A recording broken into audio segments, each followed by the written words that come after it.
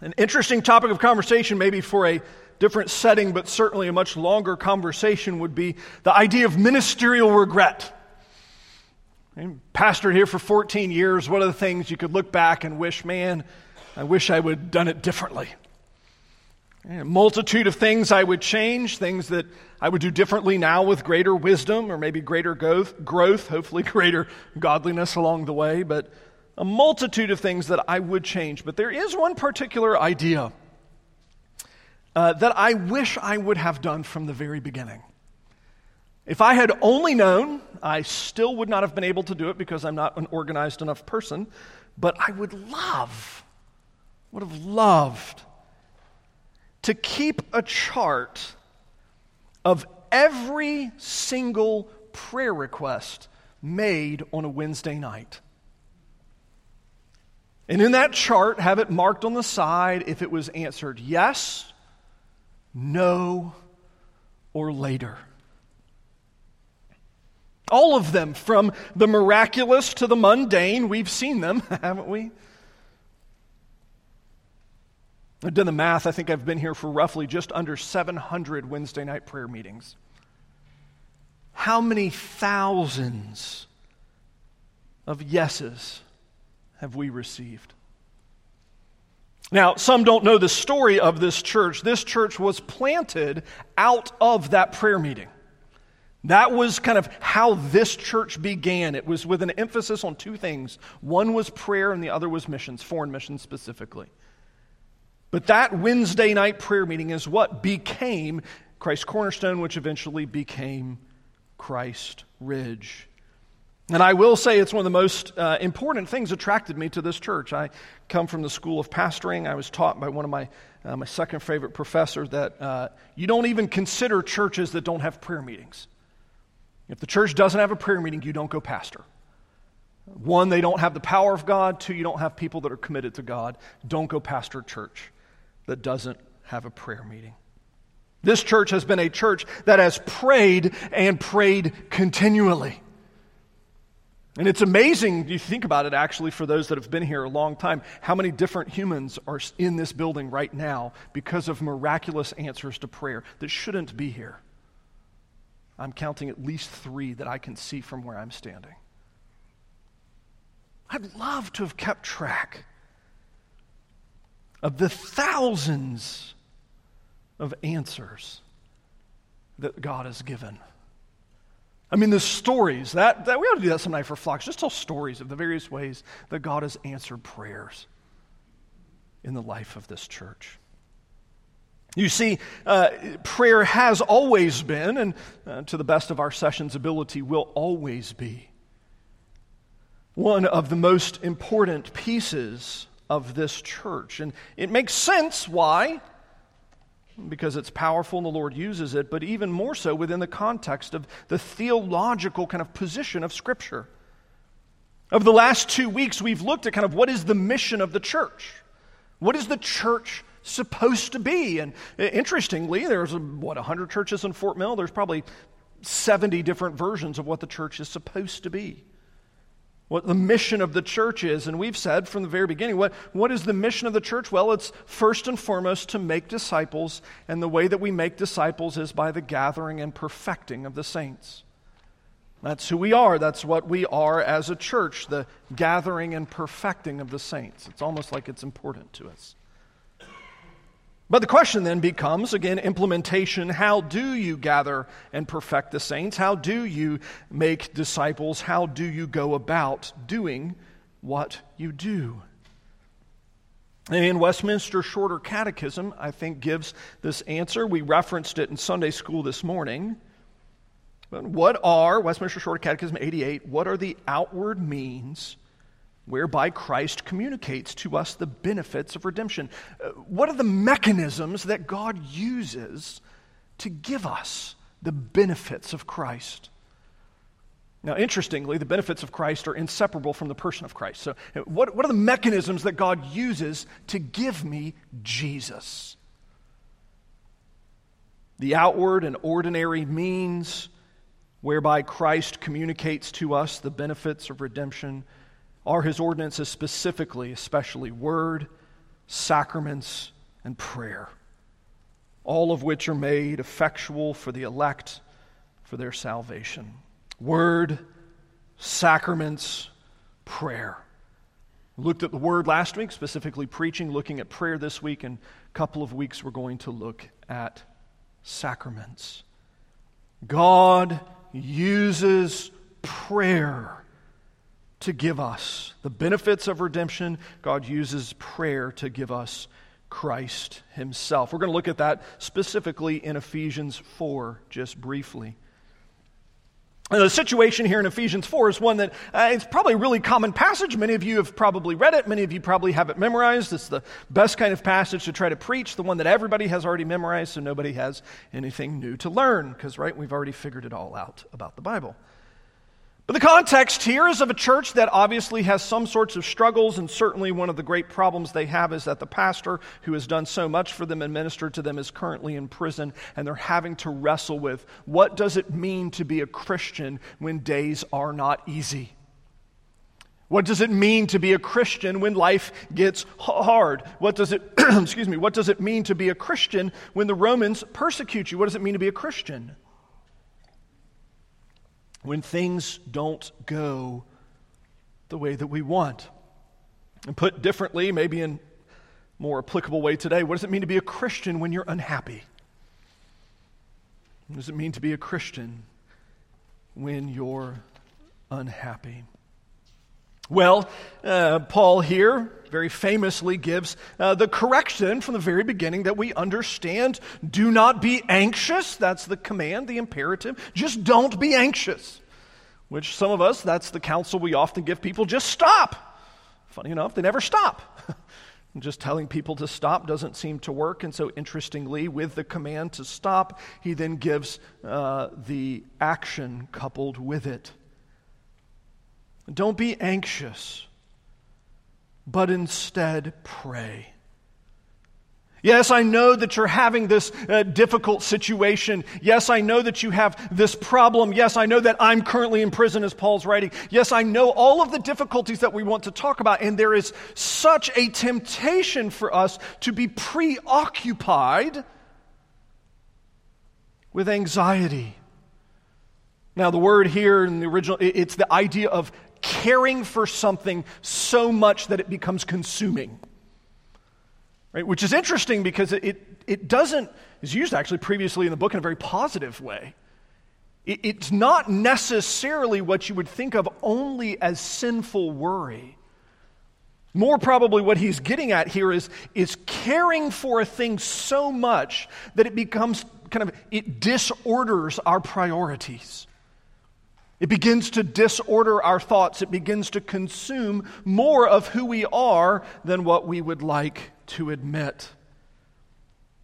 Maybe for some of us, this might look like the kind of classic signs of anxiety, right? Your hands sweat, your heart beats fast, you get a little nervous and a little shifty, and you want to be somewhere else. Some of this might look like a kind of just deep-seated, smoldering hurt that just won't seem to go away. Some of us, this looks like thoughts that kind of continually intrude into our minds, where it's like no matter how much I want to stop thinking about this thing, it just continues to kind of intrude and invade and consume. Some of us, perhaps this looks like we come home from work and we're cranky and we just don't know why. Because we are caring too much about the things of the world. Interestingly, the command, the imperative, stop. Stop having disordered desires. Stop caring for things too much so that they begin to disorder your heart. They begin to distort your desires, distort the way that you're supposed to be. Stop.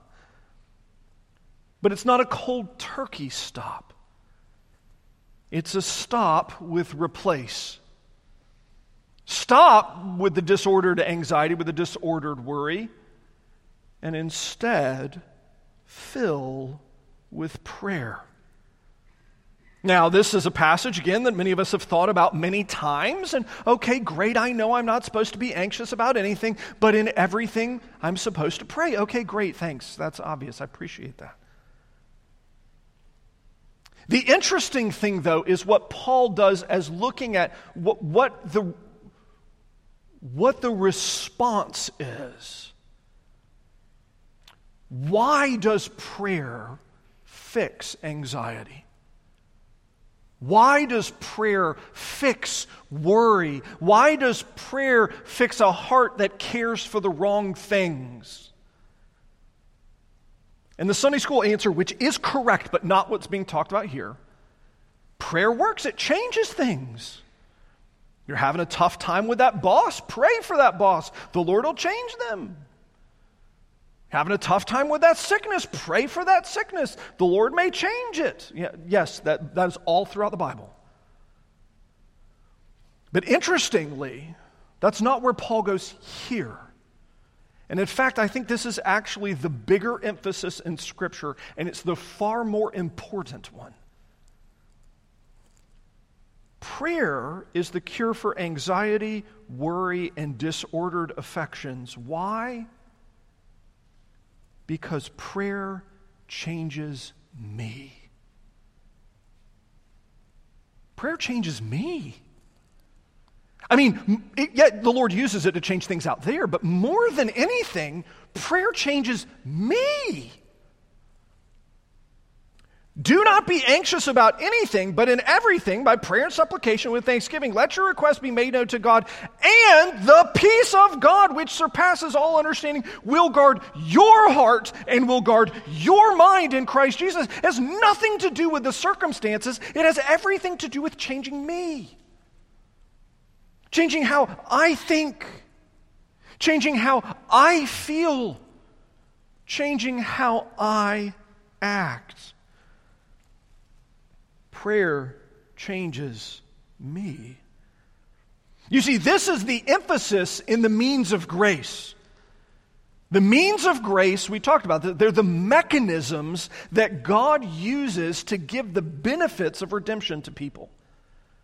They're the mechanisms, the various methods that God uses to give blessings to his children, specifically to give himself.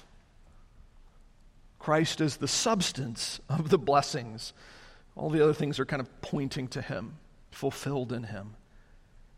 How does God give Christ to you? We talked about it last week. He does it in the Word. And we understand that. If you want to know about who God is, you have to go to this book. It's the only place inside creation that you can find out that Jesus loves you. It's the only place inside creation you can find out that Jesus went to the cross for your sins and what that even matters, why that means anything at all. The only way you can find out what sin even is the content of this book. God uses his word as the vehicle, the mechanism to change us. And we understand that kind of intuitively. That's why we talk about your daily Bible reading. It changes you. But the interesting thing is that's not the way we often speak of prayer. We speak of prayer as changing them, as changing it, as changing whatever it is that's bothering me as the primary thing that's taking place. And you see, what's happening there, friends, that's not a means of grace. When you think of prayer as only changing the externals. That's a means of warfare. It's a means of changing the world. But it's not a means of grace because then it's not changing you. And you're missing the main point of what prayer is in the Scriptures. Prayer is first and foremost a means that God uses to change us. And I suspect this is reflected in many of our lives. Because realistically, I understand most of us Americans, and one of the things that Christianity in America has not flourished in doing is prayer. We just don't, right? You want to go to a church that prays, go to South Korea. Right? The Korean Presbyterians, lovely people, they pray in a way that will just kind of melt us, right? Regularly, they'll have a week-long prayer where the church will be filled with people praying for 24 hours a day, all the time. Their prayer meetings will run 4 or 5 hours, 6 hours at a time, where they'll pray the whole time. No singing, no taking prayer requests, just pray for 6 hours as a church. We tend to struggle with that, and I suspect part of it, again, is because we have been so good at emphasizing that prayer changes events. Our prayers are only connected to events. Meaning, I'll back it up, unless I have something bad happening, I don't pray.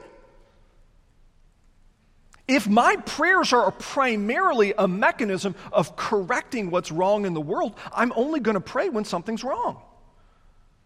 Right? When I'm running late and I need green lights to make it to my appointment, I'll pray for good traffic. When I'm sick and I don't feel good, I'll pray for my sickness. When my heart is hurting and I'm weary and I'm sad, I'll pray for my sadness. But interestingly, in all of this, what am I doing? It's a prayer that is only connected to the circumstances. And notice, I'm not saying you shouldn't do those prayers. Please continue. Please continue. But to understand that that's like, it's only half of the thing. That's like having a meal where you sit down and you're like, great, I would like vegetable, but I don't want any of the steak and I don't want any of the dessert. I mean, vegetables are great. I would prefer to have the steak and the dessert with them. You're missing the vast majority of what's actually designed to take place. Because we oftentimes forget that God is constantly using prayer to change me, it makes it hard for us to constantly pray. I mean, you think about it. Let's be honest. Everybody in the room, well, not everybody, because I don't know all of you yet. I would assume this is the case. Almost everybody in the room walked in and thought, I should pray more. Right? Almost nobody in here is actually going to disagree with that sentence. But interestingly, almost everybody that walks in the room is going to go, I know I should pray more, but I don't. And then if we were to actually sit down and have an honest conversation about why, some of us would say, well, I don't know what to say, which is really funny because God knows your heart anyways, say anything. Some of us would say, I don't know when to do it. Well, really, you can pray anytime. Ideas without ceasing. But I would really suspect at the end of the day, honestly, if we're going to be truthful with what's going on in our hearts, we're going to say, well, I believe prayer changes things, but I don't have things that I have to lift up necessarily. Or I just don't care about them. And it's intriguing because we're missing a huge part of what's taking place in prayer. That God, He uses certainly to reshape events. I'm here because you prayed. I would be dead otherwise. I know this. He uses prayer to change events, but even more than that, He uses them to change us. Look, this is really intriguing, in fact, I think.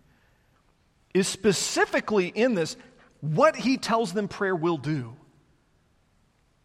Rather than being filled with anxiety, rather than being filled with worry, rather than having disordered desires where you're desiring good things in the wrong way or too much, instead, what happens? God, verse 7, will give you peace.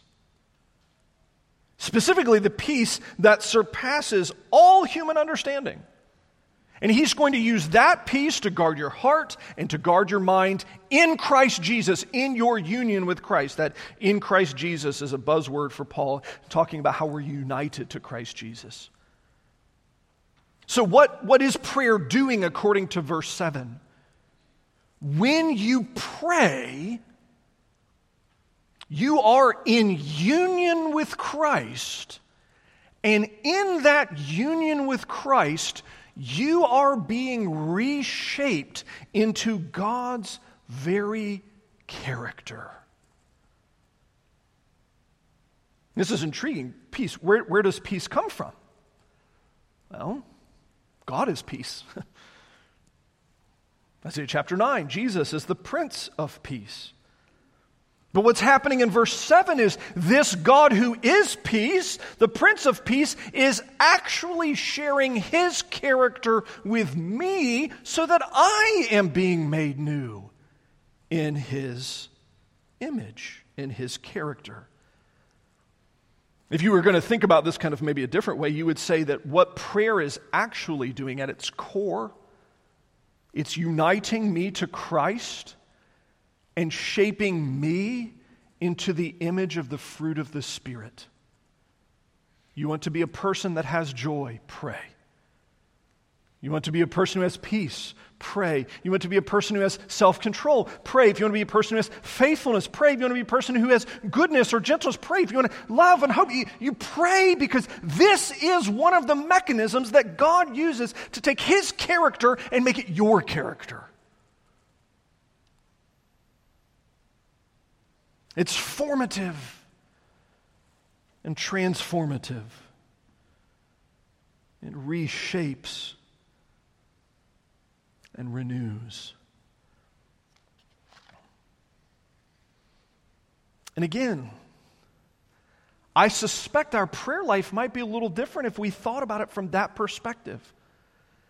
That prayer not only changes me, point one, but it changes me into God's character, point two.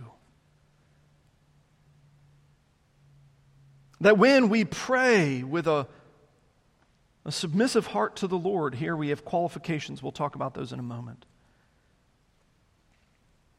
When we pray in the way that we're designed to pray, what God is doing is remaking our character into a way that looks more and more like his. And it's funny because if we kind of honestly, again, have this kind of moment of just candid conversation, if we were to back out in our Christianity and take the 30,000-foot view and observe ourselves, would we say our number one regret in life is that I didn't look more like Jesus? That's what I'd love. Again, how many Christians do you know they're like, I wish I looked less like Jesus? I have more fun? No, you don't. You're more miserable. Everybody is. That's how it works. We wish to be more like Christ, and how do we become more like Christ? We pray. We pray. Now, intriguingly here, I think is actually, again, Paul is explaining to us part of the mechanism of how that prayer works. Like, how does it make us more into the image of God, into the image of Christ, into his character? Well, I think that's where verse 6, the qualifications, are so important. Do not be anxious about anything. There's the worry, the wrongly ordered desires. But in everything, does it just say, just ask?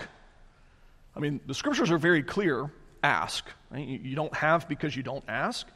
And very, very clear. But that's not actually the point here.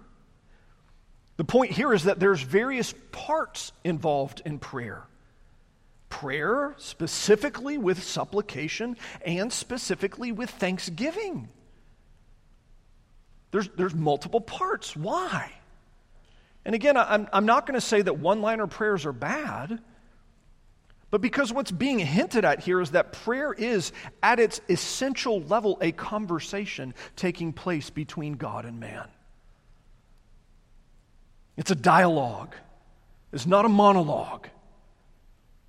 We speak to God, our hearts, trying to shape them after his word the best of our ability. We speak to him our worries. We speak to him our fears, our concerns, our hopes, our dreams, our thanksgivings, all of the things that are in our heart. We deliver them to the Lord. And friends, he speaks back in his word.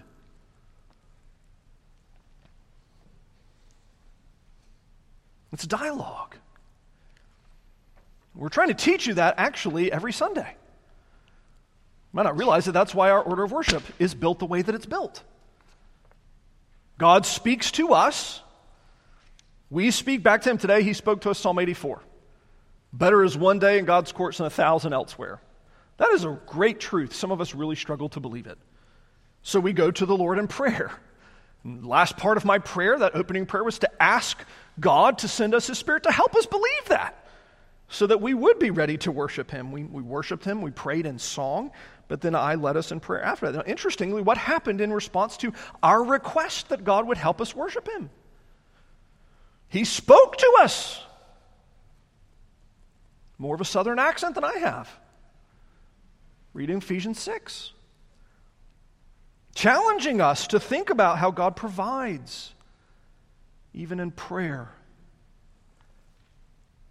Well, you know what? In thinking about that, I kind of realize I don't pray the way I ought. In fact, actually, I need forgiveness because I've been told to pray without ceasing. I don't do that. So you know what? We need to confess sin, and that's what we did. We prayed together, confessing the Lord's Prayer. Then we even made a request. Lord of the Sabbath, we need you to hear us pray even today. Our prayers need to be heard in Christ and Christ alone. So what happened? God spoke to us in His Word in Jude, verses 20 through 25, specifically, even saying that closing benediction, the doxology, that God will bless you, will keep you. He loves you. He's making you clean even now. And what a great truth. We should sing about it. What a friend we have in Jesus. You see, it's a dialogue. That's what prayer is designed to be. A conversation in the presence of God.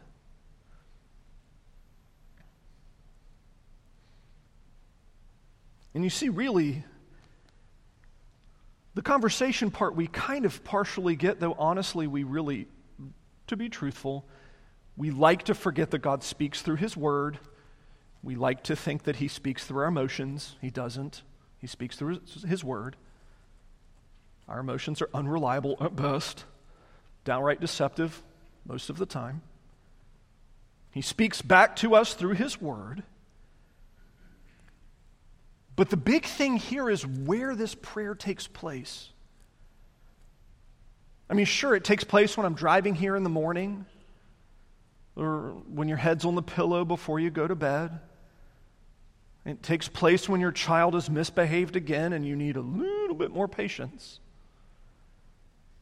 It takes place when you've gotten that bad grade and you're like, oh, how are Mom and Dad going to take this? Or when you flip over the test and look at the first question and you're like, I don't know any of these words. Much less what they mean when they're put in that order.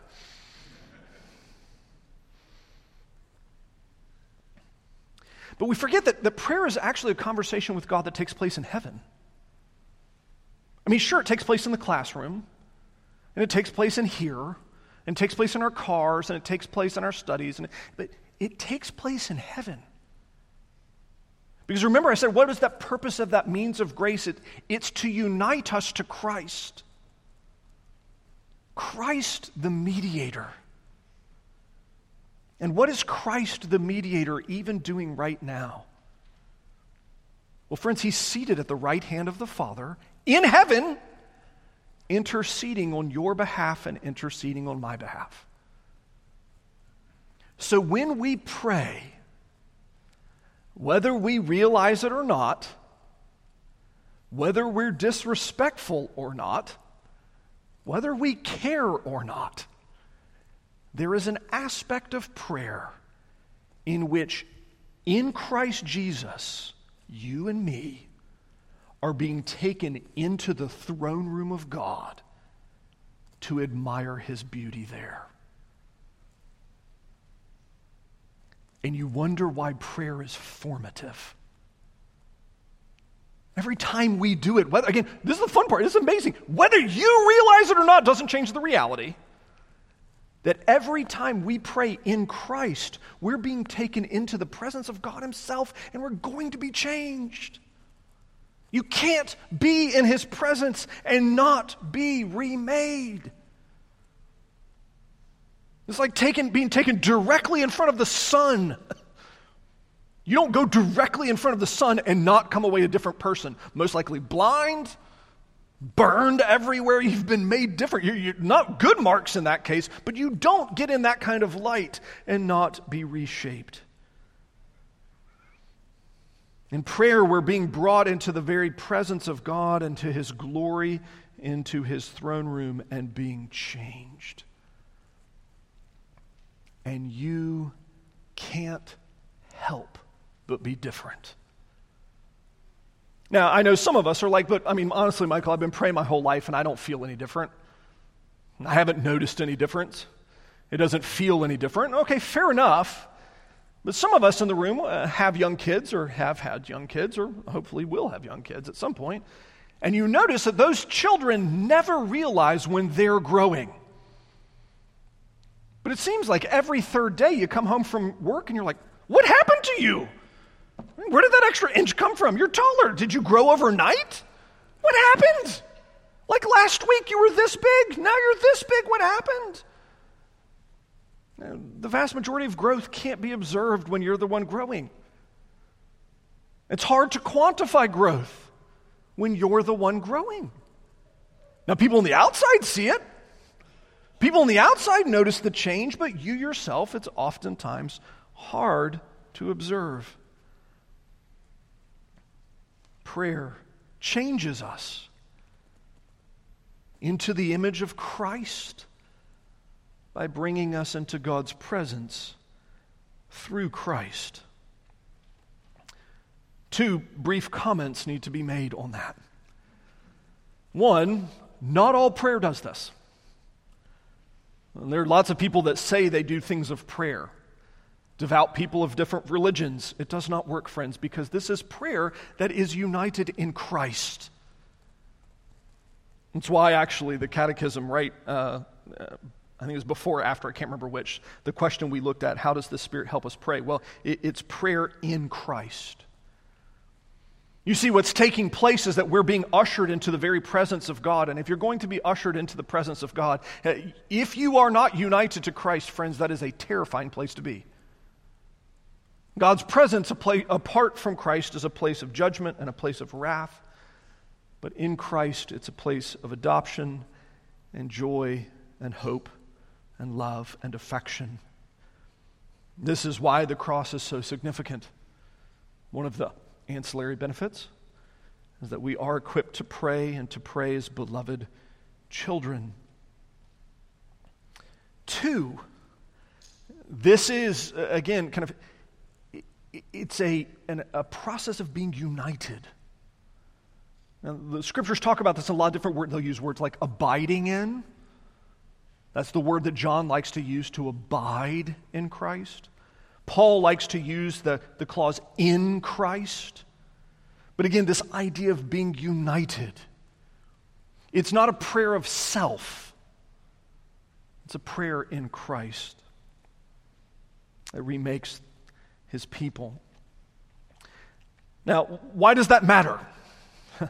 Why spend an entire sermon, or most of one at least, talking about an aspect of prayer that maybe we don't think about quite as often? Well, a couple of reasons. 1, as your pastor, I love you, and I've tried to do my best to teach you in the spots that you're weak. And I suspect most of us are very good at crisis prayers. Oh no, something bad is happening. It's time to pray. Again, I'm literally standing here because you're good at that. If you weren't good at that, I don't think I'm probably standing here. Last October probably would have been it. I do suspect, however, that many of us struggle with the intimacy and adoration prayers. Just the ones where we sit down with God to talk, to just relate. I'll use a bit of an obnoxious example. On brand for me, I know. It would be to say that as a married couple, they excel at fighting, but they don't ever have pleasant conversations just about life. Like, you do a really good job solving the big things, but you don't ever talk about the normal and ordinary things. And you married people, is that a fun marriage? The only things y'all do really well is have arguments? Some of you are like, I've been there, it ain't fun. Some of you are very uncomfortably hoping the pastor doesn't look at you right now. But you see, what we're missing is part of the joy of being with Christ. The joy of being in dialogue with God, the joy of being in fellowship with Him. We do a great job of maybe the arguing with Him, the crisis, but maybe not the sweetness.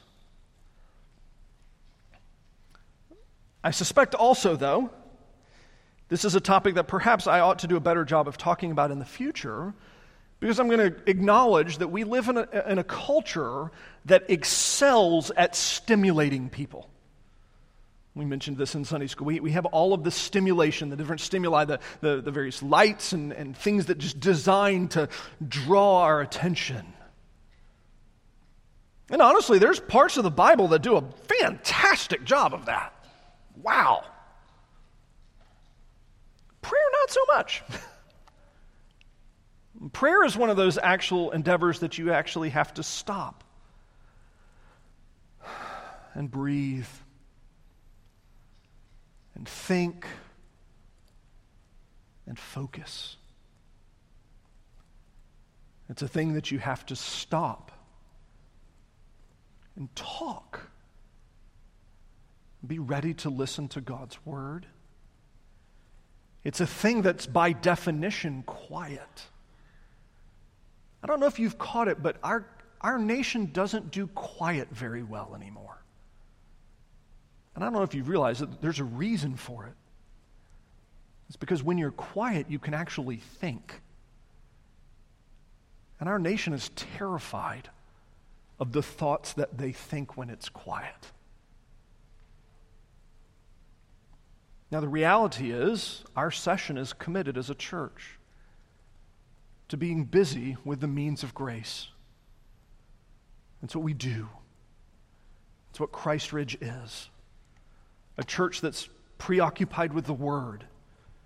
You'll notice what our pastor's weekly schedule is like. It's built around the Word. But it's a church that's built around not cultivating stimuli, but cultivating prayer. Again, I don't know if you've noticed it. You notice how many prayers there are? I know your kids notice it. Right? They're like, oh, another one.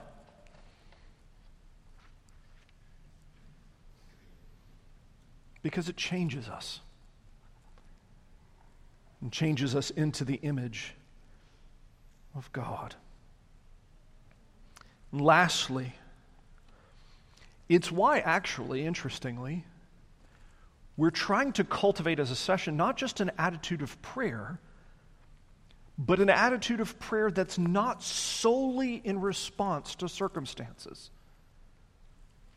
Now, this is one of the little tricks that I did years ago, but you'll notice in our order of worship, Tom mentioned it today beautifully. What a lovely prayer. What a lovely prayer. We pray through the Psalter. We pray through the Psalms. Why do we pray through the Psalms? Because even in that endeavor, what we're trying to do is we're trying to pray through God's Word instead of letting our circumstances constantly dictate that to us. And interestingly, we do that Wednesday nights. Right? Wednesday night, we take prayer meeting. At prayer meeting, we sing 15 minutes. We take prayer requests for 15 minutes. And then we pray for those prayer requests and all of the other prayer requests that anybody can send in. We pray for them all every Wednesday night. But specifically on Sunday morning, part of what we're trying to do is to cultivate the intimacy aspect of prayer. That in prayer, I'm united to Christ and I'm made new. Now, some of you, today is a very special day. It's a day where families get together and enjoy meals. Some of you, today is a day of panic because you didn't prepare, and I get that. I'm not mad at you either. But for those that enjoy holidays, if you have them, with family, whether it's this one or another one, Thanksgiving, that's one of our family favorites. We usually enjoy meals together and sitting around and talking together. The sitting around and talking together is always the best. It's the family activity. You realize that's what prayer is in the church. It's on our weekly holiday, one day out of 7, where we sit around and have a family conversation with our Father. It doesn't always have to be an emergency, but it always needs to be intimate. As we go to our Father with supplication and thanksgiving, He listens and He answers in His Word. Father in heaven, we thank You for this great privilege of prayer, and that You use it to make us more and more into the image of Christ. We confess that our faith is very weak. If we believed that with our hearts, we'd pray a lot. But we don't, and we know that it's because a lot of times we just don't believe prayer really is what it is. That is our sin, and we confess it, and we thank You that there is forgiveness in Christ. Lord, even now, would You change our hearts and give us delight in even what the idea of what prayer is, even as we sing a prayer now. In Jesus' name, amen.